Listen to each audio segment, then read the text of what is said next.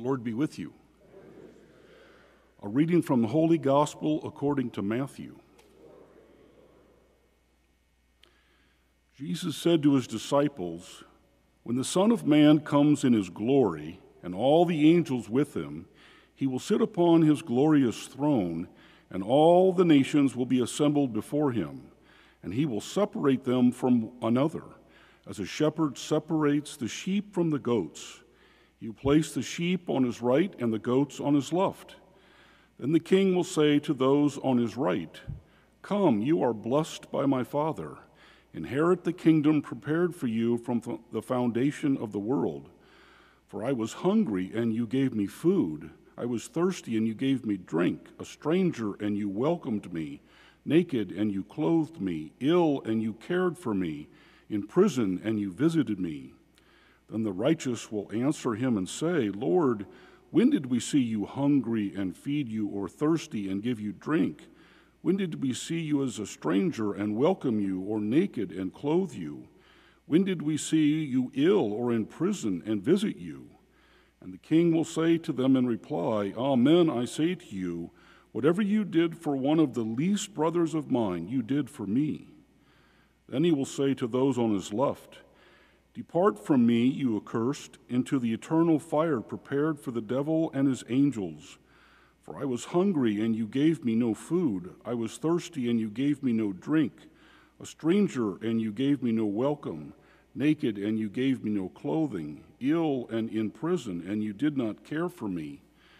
Then they will answer and say, 'Lord, when did we see you hungry or thirsty, or a stranger, or naked, or ill, or in prison, and not minister to your needs?' He will answer them, 'Amen, I say to you, what you did not do for one of these least ones, you did not do for me.' And these will go off to eternal punishment, but the righteous to eternal life." The Gospel of the Lord.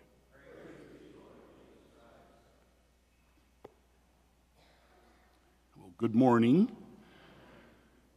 I have brought the vase back for those of you who were here last Thursday.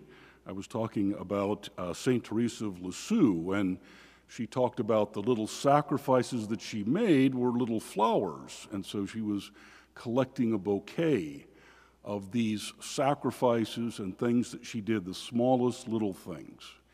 And I was reminded of that because, again, in our gospel, Jesus is talking about these sacrifices, these things that we do, these deeds that we see and do.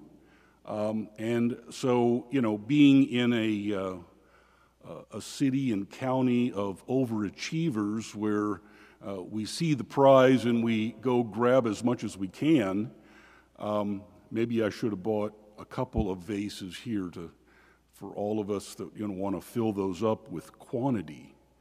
Of course, we know that quantity is not what the Lord is looking for. There's something deeper. Of course, I'm reminded of my own childhood. I was at my aunt's house, and there were a number of us, and apparently we were bored and getting on their, bad side, and so they thought it would be interesting to incent us with money to go out and pull weeds.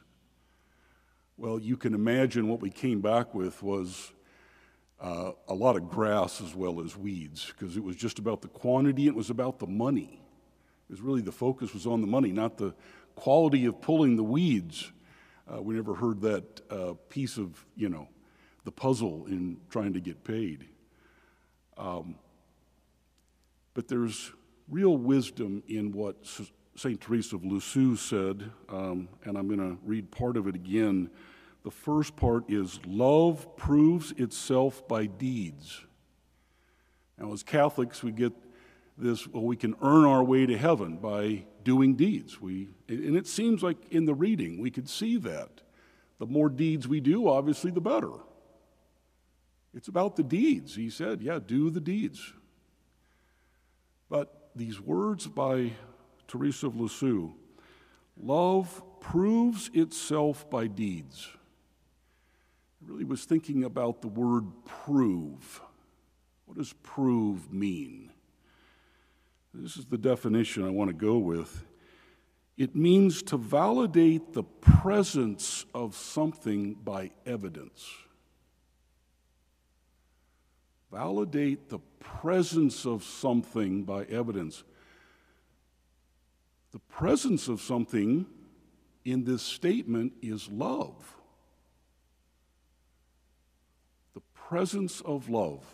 That's what we're looking for. And really, to jump forward, that's what Jesus is looking for.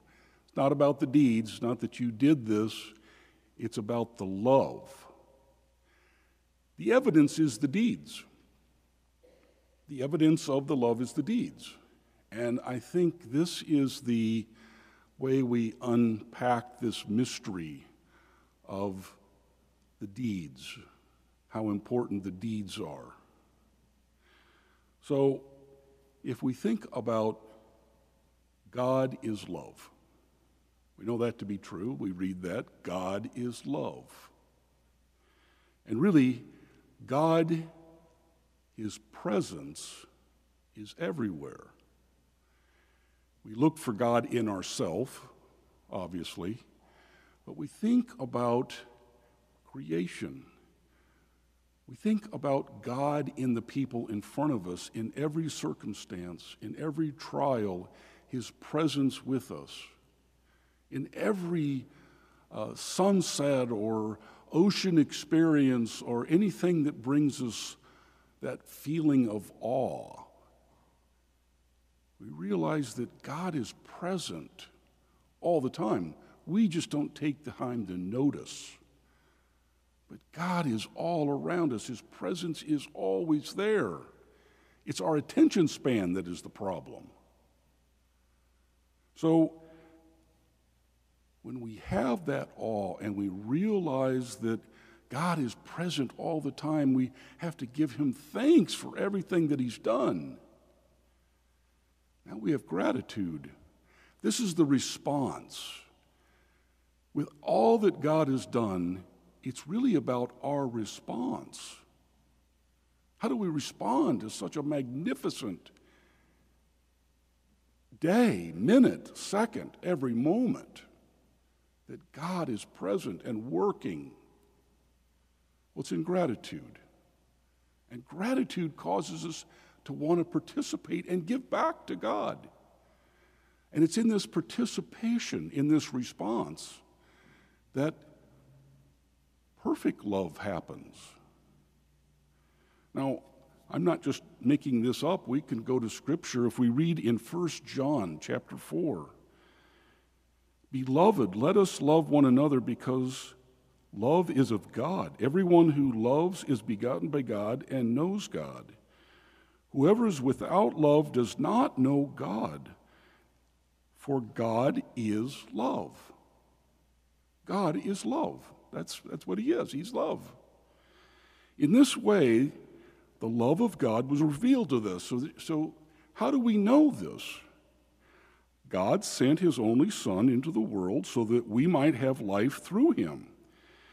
In this is love, not that we have loved God, but that He loved us first and sent His Son as expiation for our sins. Now, this is the part we're really looking for. Beloved, if God so loved us, we must love one another. This is the response. Not just that our sins are forgiven, that He is present with us. The sins forgiven allow Him to be present with us. No one has ever seen God, yet if we love one another, God remains in us, and His love is brought to perfection in us.